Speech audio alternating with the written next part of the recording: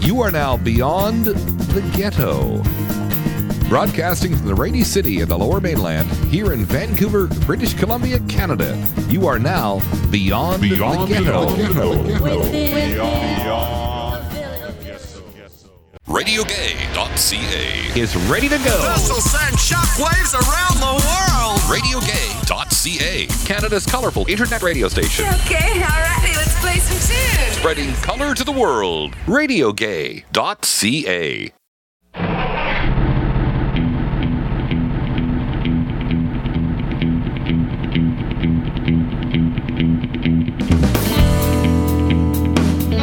Welcome to Beyond the Ghetto, within the village, from a very, very rainy November 2006 Vancouver Lower Mainland. It is completely saturated and wet. This is our cold, wet, and rainy season. This is what waters the trees and keeps us all pleasant through the rest of the year. But we have to endure this 3 or 4 months of heavy rain. And now, this year, there's been so much rain. It's always record rainfall every year. There's been so much rain that our Capilano Reservoir has filled up with mud and silt, and we cannot drink the drinking water. In fact, it's the largest water advisory in history. Boil it for at least a minute in this area. I'm not even watering my plants with this stuff. If you want to see a video of what this precious water looks like, go to our show notes website. That would be beyondtheghetto.livejournal.com, and have a look at a little video that I put there, also broadcast on YouTube, to see the quality of our wonderful drinking water. For this month's show, though, we are not staying around the Lower Mainland. We are going beyond to Calgary, Alberta, to see life in gay Calgary. And during this episode, we're going to feature the music of Midwest rocker and folk singer Mark Weigel. We play a lot of his music on RadioGay.ca, and I thought it would be wonderful compliment to this show to profile some of his music here in our 10th audio episode of this year. And welcome to that, and thank you for listening. So without too much further ado, we're going to go over to Tim, the master producer at RadioGay.ca, to tell you a little bit about Calgary, and specifically gay Calgary. And then we're going to move into an interview where Ron and we're going to interview a gay radio broadcaster from that area named Stephen Locke. So here we go to gay Calgary. The city of Calgary is presently one of Canada's 2 centres of economic activity and enjoyed the status for a couple of decades. This is mainly due to the province of Alberta's rich oil and gas industry. Calgary also has recently been enjoying the status of being Canada's new political powerhouse, as our new Prime Minister Stephen Harper is based out of that city. Calgary has also been known for 3 things: cowboys, oil, and living by conservatively religious principles. This has been reflected in the attitudes of the citizens of that city on many topics, including the subject of the GLBT community. Stephen Locke has lived much of his life in Calgary. He's the host of Speak Sebastian, which is Calgary's GLBT radio show, and a local representative of EGAL. That's Equality for Gays and Lesbians Everywhere. Hey there, Mr. Trucker Man, I ain't gonna try to kiss you, but when you roll on out of here an hour from now, I sure am gonna miss you. So take us back to the beginning when you did come out as an actively gay man. Well, I came out in about late 79, early 1980. As the years go by, I forget exactly when it was. But at that time, in Calgary, in North America in general, gay community was just starting to blossom. When I came out, there was basically 2 organizations in town. Was the Imperial Court, which had been formed about a year to 2 years before I came out. I think the first court here was 78 or 79, and GIRC, which was Gay Information Resources Calgary, was the local peer counseling phone line information center advocacy group. Those are the only 2 groups that were available within about within 5 years for sure. We had quite a few organizations kicking around. We had Camp 181, which was some camping, but it was mainly geared to putting on community dances, as GIRC, or Gay Information Resources, did as well. And here we are in 2006. So I think at last count we had about 63 organizations, and I think at its peak we had about close to 70 organizations, one description or another. But the majority of that happened during the 80s, as it did all over North America. This is a sudden sort of blooming of community and organizations and organizing on a social front. How did you find the gay community when you were coming out in Calgary? Were you a teenager or a bit older? No, I actually came out quite late. I was in my about 26, 27 by the time I finally decided to. I always kind of figured maybe perhaps I was, but wasn't quite sure. I thought, well, the one way to find out is to do something with somebody, and if that worked, great. If it didn't, oh well. Yeah. Whatever. I was 24, so I know I can relate. But did you? I remember looking in extra. There was an extra in Toronto, and researching and finding out where everything was. Was there anything in Calgary for you to do that? There was. Well, no. I mean, certainly to a ostensibly straight boy at the time. I had no connections to the gay community. There's only 2 bars in town at the time: the Parkside Continental on 4th Street at 13th Avenue Southwest, and Mertz over on 9th Avenue at about 7th Street Southwest, both owned by the same people. So, but I didn't know that at the time, of course. So basically, the only sort of way I found out was I was working this summer at the Hudson's Bay warehouse, and all the same age group. And during lunch break one time, one of the fellows was going on about the fags down in Central Park. I went, oh, that's where they are. Interesting. So I went wandering down there to see if what was what, and eventually managed to hook up with someone, and went back home and and did our thing finally, and I went, oh. And I've often used the description that the floorboard suddenly clicked into place. I remember driving home afterwards going, okay, now I know, great. Yeah. Shortly after that, I managed to have to drive around the block 15 times to go into the Parkside Continental. And I have, to this day, I have no idea what I thought I would see going in, but I can remember being struck by how many regular guys, quote unquote, there were inside. So that, and then after that, it was like, once those closet doors swung open, they got kicked right off the hinges for it.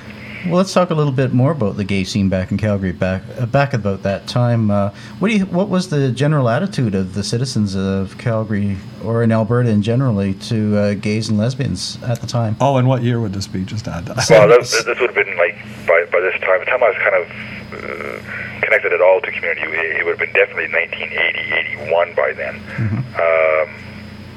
Where I was going out to the clubs, I was becoming aware of Gay Information Resources Calgary. There's two fellows actually who were involved with that. There was Doug Young and Bob Harris.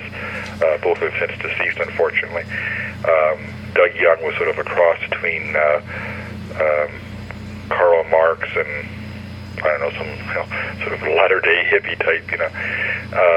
Very, very both were very political, and Doug and I got talking one time at the Parkside, and he mentioned that GIRC, as it was known, Gay Information Resources Calgary, published a newspaper, a small community newspaper.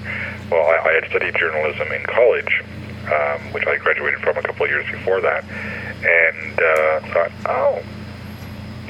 I can get involved with that. Mm-hmm. When I started getting politically involved, and that was kind of, I found my niche, and that was it. I'm interested to see how that compares, we'll get back to that, but I'm interested to see how that compares to Ron's experience, because Ron, you were coming out in Calgary around 75. I came out in Calgary about 75, yeah. So how does that, Stephen's coming out at 80 and being into these groups compare with your coming out? Well, with me it was mostly through the Parkside Continental and Central Park. Yeah. And which at that time were kind of the hub of the gay community, and in 75 anyway. What would people do in Central Park? Oh, well. Everything and anything, Picnic, or yes. was it more, or was it more cautious, or It was very heavily treed and very thick bushes around Central Park at that time, which it is not now, from what I understand. Is that, correct me if I'm wrong, Stephen? Yeah, my memory of that was Central Park was more of a meeting spot. You would meet somebody there and then go elsewhere, because the park is sort of the Old English garden layout, very, very traditional, pathways and flower beds. Some bushes along the edges, but they were never very thick. So I don't think, as far as I'm aware of, I don't think anything ever actually happened there. I think it was more of you'd wander around, hook up with someone, and you'd go elsewhere, back to their place, your place, a back alley, whatever. Why was that a safe place? No, it really wasn't. I mean, because right across the avenue, the 13th Avenue from there, were apartment buildings, and I can remember. I mean, it was also very social over there. So as I was going down there quite a bit on summer evenings, you'd have 4 or 5, 6 guys sitting on a park bench, shooting the breeze, laughing, having a good time, and of course voices carry.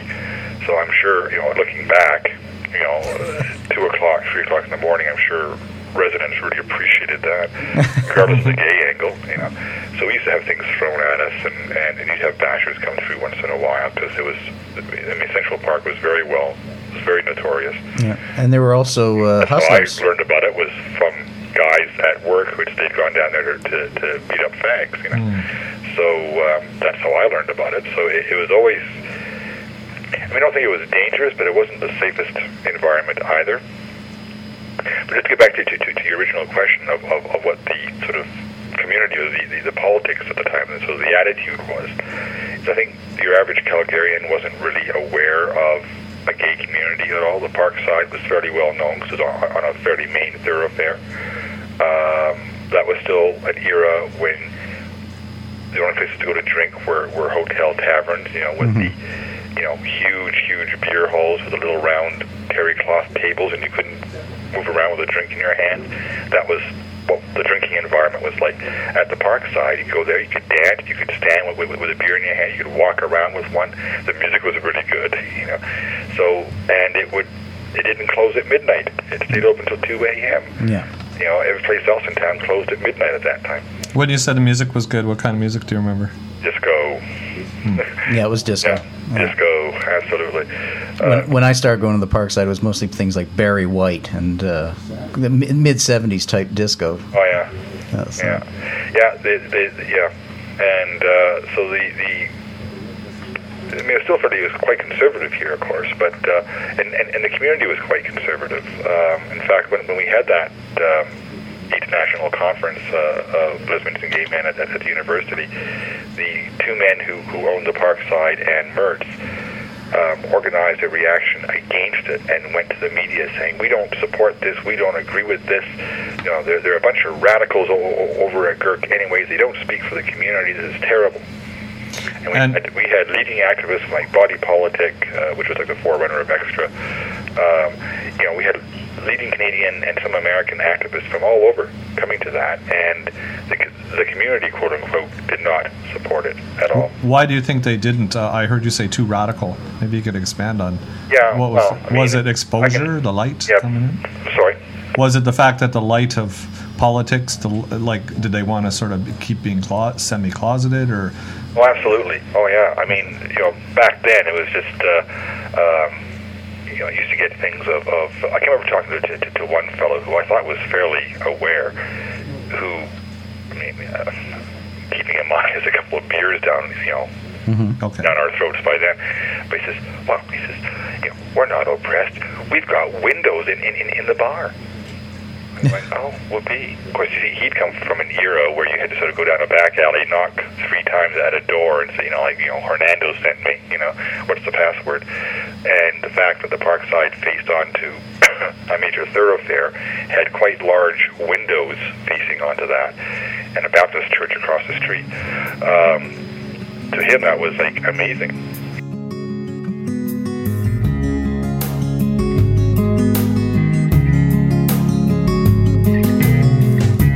Knots in your stomach, tightness in my throat. Half the things we say these days get hurled back as a quote. We came together easily, but something has gone wrong.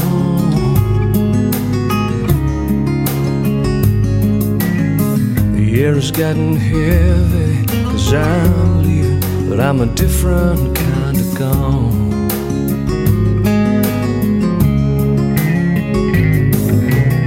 And leaving leads me home. The Calgary community is still very conservative. The gay and lesbian community is still quite conservative. It's not political at all. It never has been. Very social, recreationally oriented, very well organized on that level. But politics has just never been of an interest. And that ties in with the fact that we're living in a conservative city, in a conservative province. Gay communities are part of the greater community and reflect the same, very similar values. So I mean, it was even more conservative back then. At that time, we still were not covered by human rights legislation in the province of Alberta, so there were some real risks in being known to be gay or lesbian, bi, trans. I mean, trans wasn't really sort of part of people's awareness back then. And I mean, you could lose your job, you could be evicted, and there was no protection. And GIRC, and then a couple of years later, the Calgary Lesbian and Gay Political Action Guild, or CLAGPAG, which formed after GIRC kind of disappeared. It was also a political action group. The main thrust there was advocating to have sexual orientation included in provincial human rights legislation. And yeah. Is it mainly fear though? Like a lot of the reasons you seem to say about the conservatism are based on exposure and fear and losing jobs. But I'm wondering too if there isn't sort of a mindset that goes along with that. It's like almost like, well, I don't know how to phrase it, because I've seen it before in other countries too. We're gay. What we do in bed isn't important, and and it's just not. We're just regular people, and we really don't want to stick out. Is there some of that in there? Oh, totally. I mean, you often heard that. Well, what I do in bed is nobody's business. That's right, but being gay or being lesbian or bisexual, for that matter, goes beyond that. I mean, that was the difference between those of us, the little group that was involved with GIRC and had, access to body politic, and we're reading things like that and reading stuff from the States that were, sort of gay liberationist type documents and stuff. And the awareness level was 85 degrees different. I mean, our view was being gay was not what we did, but who we were. And the average person in community saw it as what they did. And so since that was private and it was all sexually defined, they weren't about to broadcast that because it was nobody's business. And I used to say, well, that's right. It isn't anybody's business what I do in the bedroom either. They want to find out. They take me to bed. But I'm bloody well not going to hide the fact that I'm gay. That's not telling people what I do in my bedroom. It's letting them know who I am on a social, political, cultural level. But that was seen as a very radical mindset. So what has when did things start to change in Calgary? Like sort of bringing it from that point up to present day. Well, I think there's. Of course, you always get into trouble when you're talking generalities, so I'll sort of preface this, in general. Okay. I think there's a mindset now of a recognition that being gay, lesbian, or bi is who we are, not what we do. I think that's changed. Mm-hmm. There's still a tendency to not be terribly out or public about it at work or sort of out in the dominant culture, only because this internalized homophobia going on now, that being gay is not quite as good somehow as being straight. Mm-hmm. And I was always of the opinion it was better, but anyway. And so that carries through to people just sort of living their lives as they live them and don't make a big issue of things. When we had things like human rights legislation trying to get through, that kind of woke a few people up when, this is not right, we do need to push for this. in about 1975, 76, there was I think probably a conscious change from gay liberationist politics to a human rights model. And so you got more people buying into the human rights model than into the gay liberationist thing. And there's class issues tied in with that. There's economic issues tied in with that. And once we moved away from a gay liberationist model, which was very street oriented, was very blue collar oriented, was very radical, of course, to a human rights model, then you started having your sort of comfortable white middle class gay man and lesbian getting comfortable to buy into that more. How did class issues play a big part in Calgary's scene? As I would say. How so? Look, Calgary is very much a corporate city. We have the basis of the economy, of course, is oil, gas, and cattle, and beef and stuff, but mainly oil and gas. You sort of walk through the bars or go to some of the community organizations or whatever. It is predominantly white. It is predominantly middle class. Some, of course, come from a rural background, moved to Calgary, gotten, decent jobs, good jobs, excellent jobs, whatever. But yeah, there's very much the Calgary community, by and large, tends to be very much a white middle class community. Sounds fairly homogeneous, no pun intended. Right. But has that changed? Have you? No, I don't see it changing very much at all. Okay, because I know a few of my Asian gay friends are moving over to Calgary and they like it, especially Japanese. But I don't know if that's enough significant numbers to make an impact. Kind of going back maybe 10 years ago, there was an organization in town called the Of Color Collective, which was queers of color, and they really tried to sort of bring to the attention of the community, quote unquote, that there are issues of racism, that because someone happens to be a cute brown boy doesn't mean he's going to be passive. Right?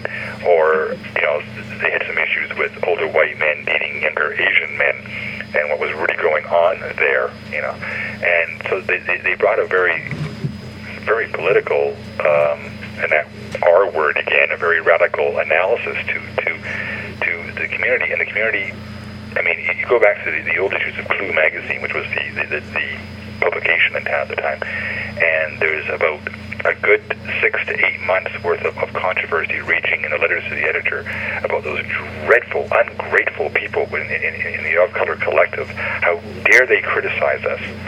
And editorials being written by members of the collective saying, what we're trying to point out to you is that racism is worse for us than homophobia ever was.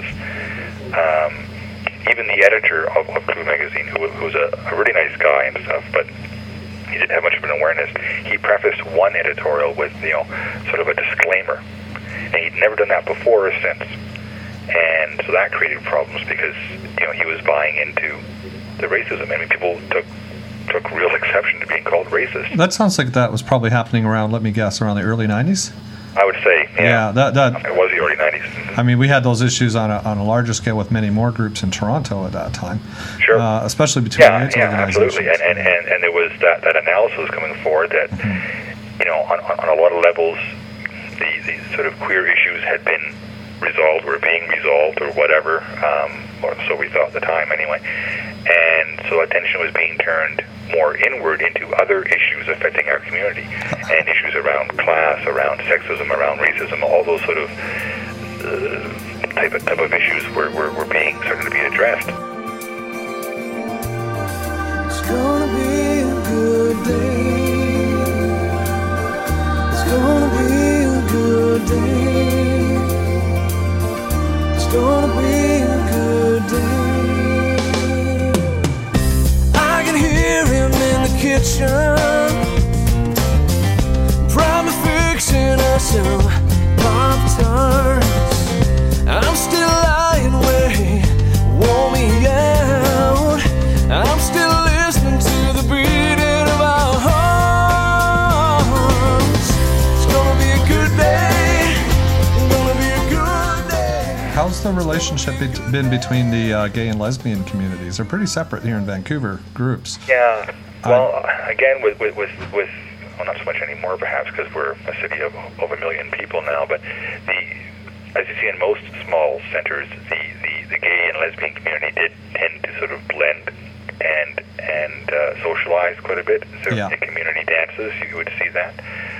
Most of the bars, like most of the bars everywhere else, were very much male-oriented. Mm-hmm. Women would try and create their own spaces periodically. Is there a quote dyke bar in Calgary? Yeah, no, not anymore. And there's been various attempts at having that, and it just falls apart because of the economic issues at work. And I take it the women, as usual across Canada, the women usually have it harder economically than the men. Is that happening in Calgary too? Yeah. Yeah, I mean, just as women, they're making, I forget what the figure is, that it's 70% of income.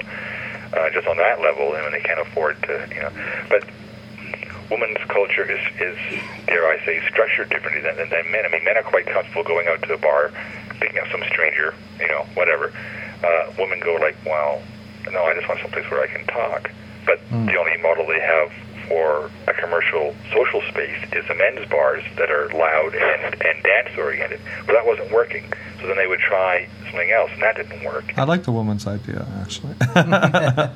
I wouldn't mind going to a quieter place to talk either. Yeah.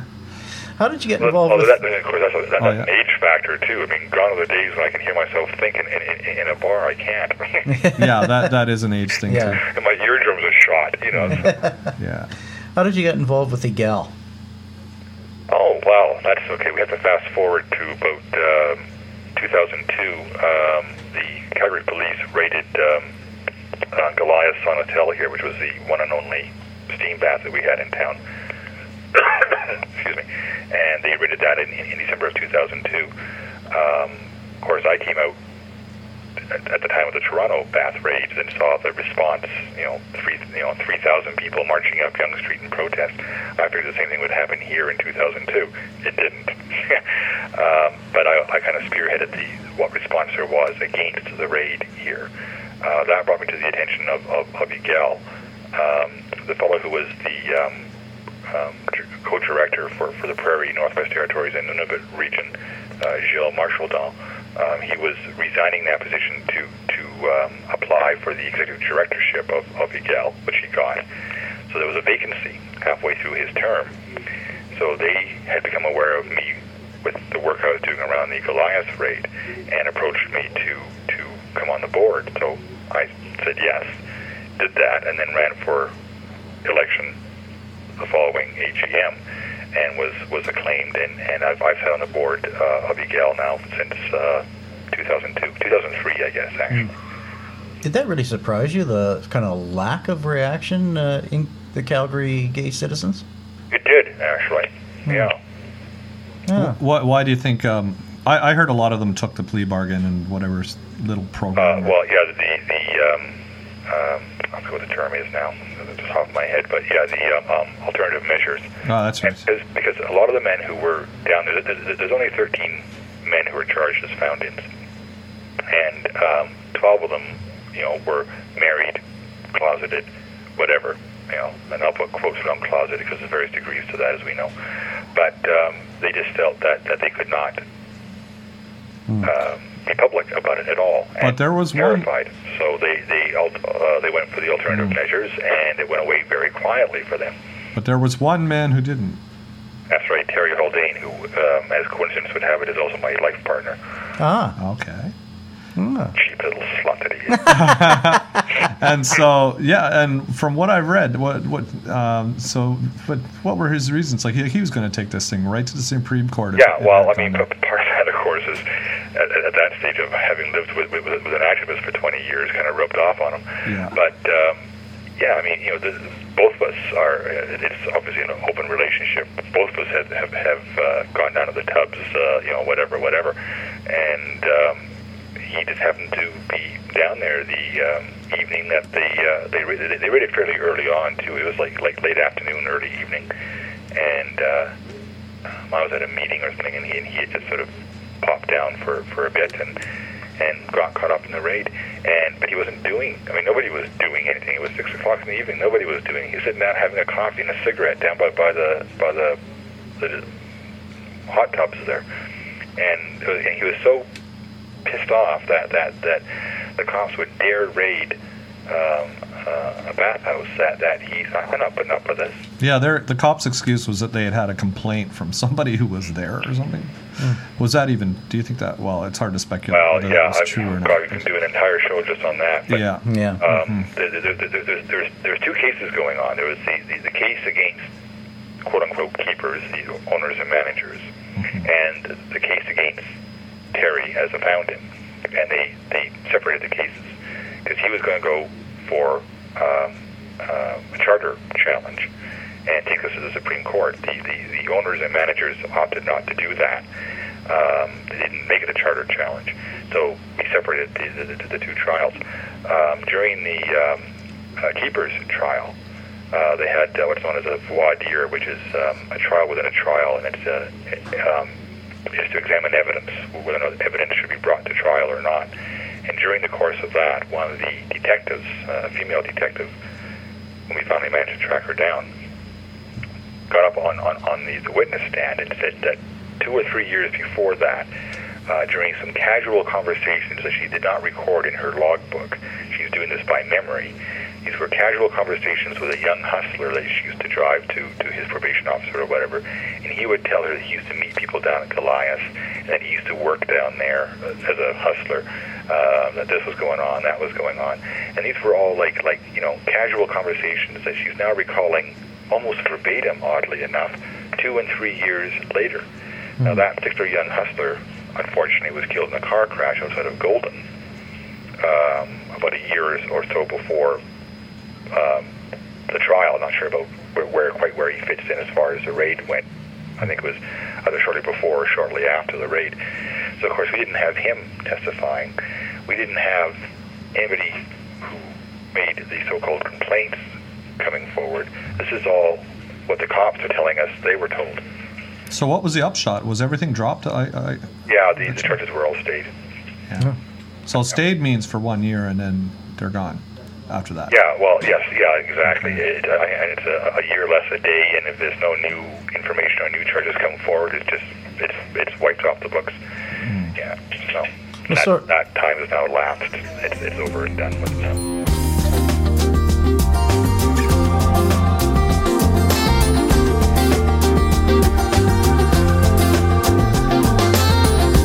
In this day we live in a place of tenderness. We sleep in peace because we know that our tomorrow it's gonna be a good day. It's gonna be a good day. It's gonna be a good day. It's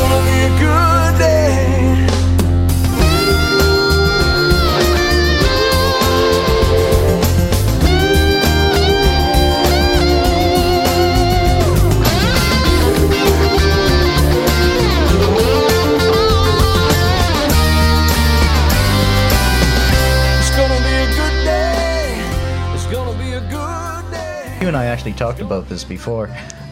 Seems ironic that Calgary, having the reputation of being the conservative place it is, seems to have a penchant for producing some big-name porn stars.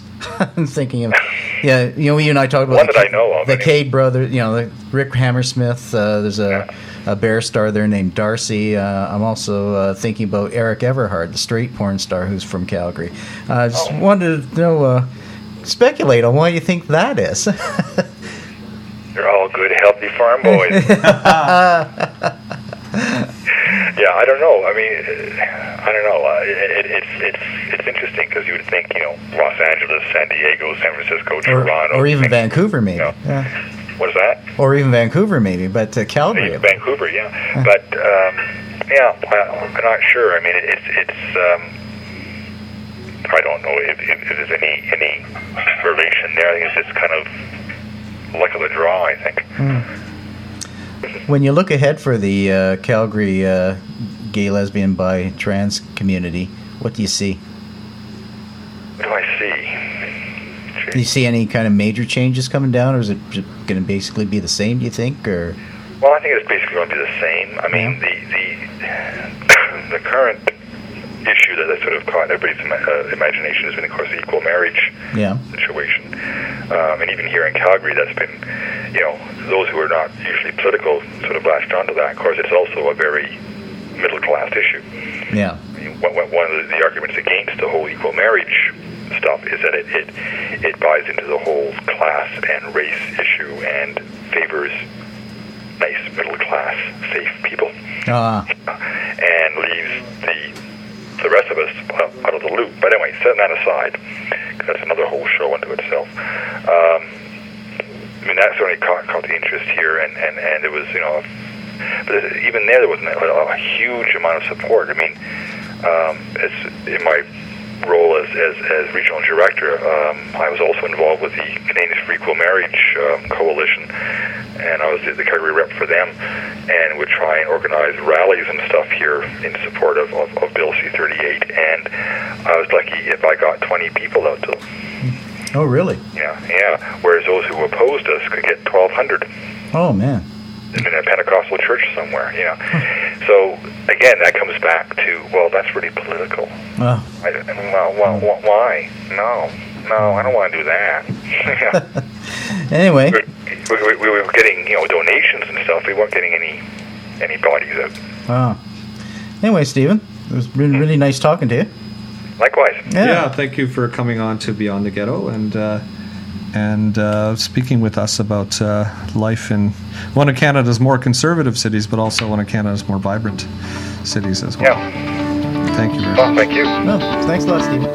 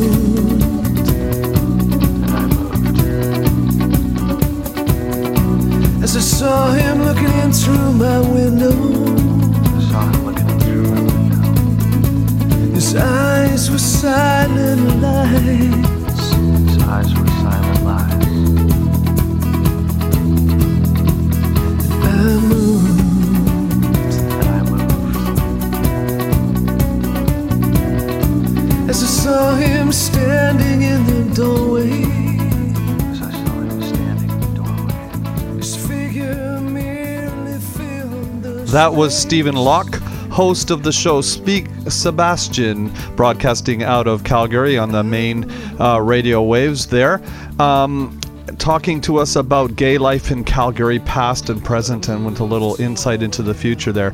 He was talking to Ron Kearse, who I'd like to thank dearly for helping me with the show, and myself, Stephen Emery, and also thanks to Tim for the intro. We're going to play a little bit of music for you now from Mark Wagle, especially a very beautiful song I like from him called Why Not Fly. In fact, it's Ron Kearse's, my co-host's, one of his favorite songs, and it's become one of mine too. So thank you for listening for Beyond the Ghetto audio episode 10, and we'll leave you with the question, Why Not Fly by Mark Wagle. Have a great month and take care and be well.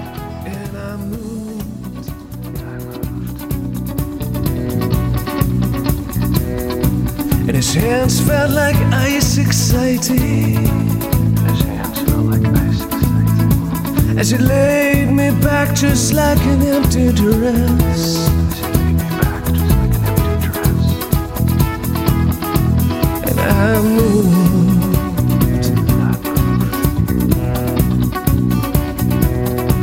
But a minute after he was weeping, his tears, his only truth.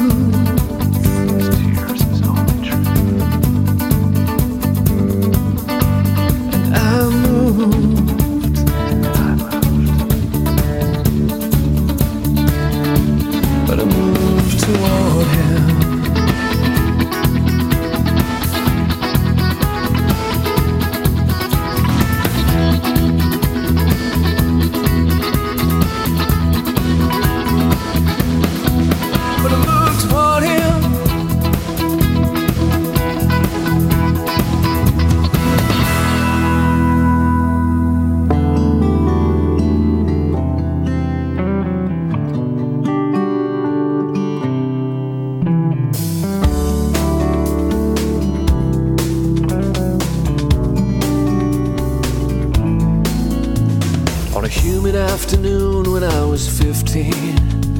I tied a rope around a rafter in our garage, 'cause I couldn't help the way I felt in my skin. And I knew that everyone thought it was wrong.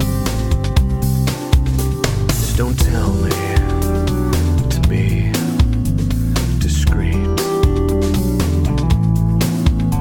If you're jumping off a cliff, why not fly?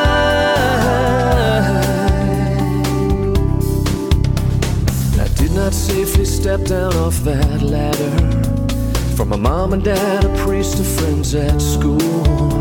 In fact, they are why I climbed up on it. I was just afraid to follow through. Don't grill me about monogamy, my shameless promiscuity. If you're jumping off a cliff, why not fly?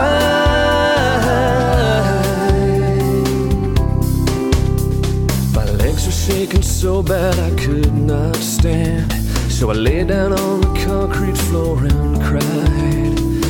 I burned hot with shame for having failed. I burned with shame for having tried. Don't compare me to some muscle queen and find me lacking. I know I'm not the boy in your magazine, nor do I want to be. If you're jumping off a cliff, why not fly?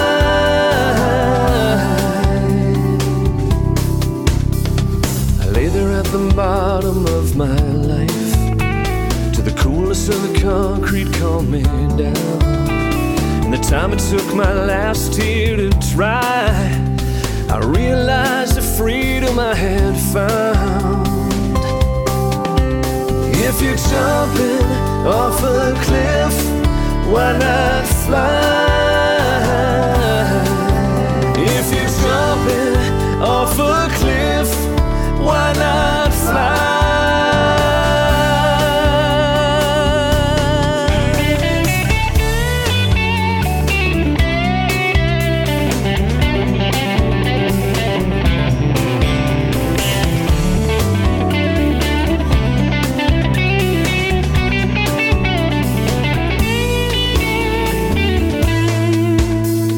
And while we're at it, don't justify me, don't absolve me by insisting it's not a choice. It's not a choice. It's genetic. It's not a choice. God made us that way. It's not a choice. Hypothalamus? It's not a choice. They're gay animals. It's not a choice. What if it is? Who else gets to choose who I'm gonna be and what I get to do with my own body? I chose a long time ago to get up off the concrete floor and fly. If you're jumping off a cliff, why not fly?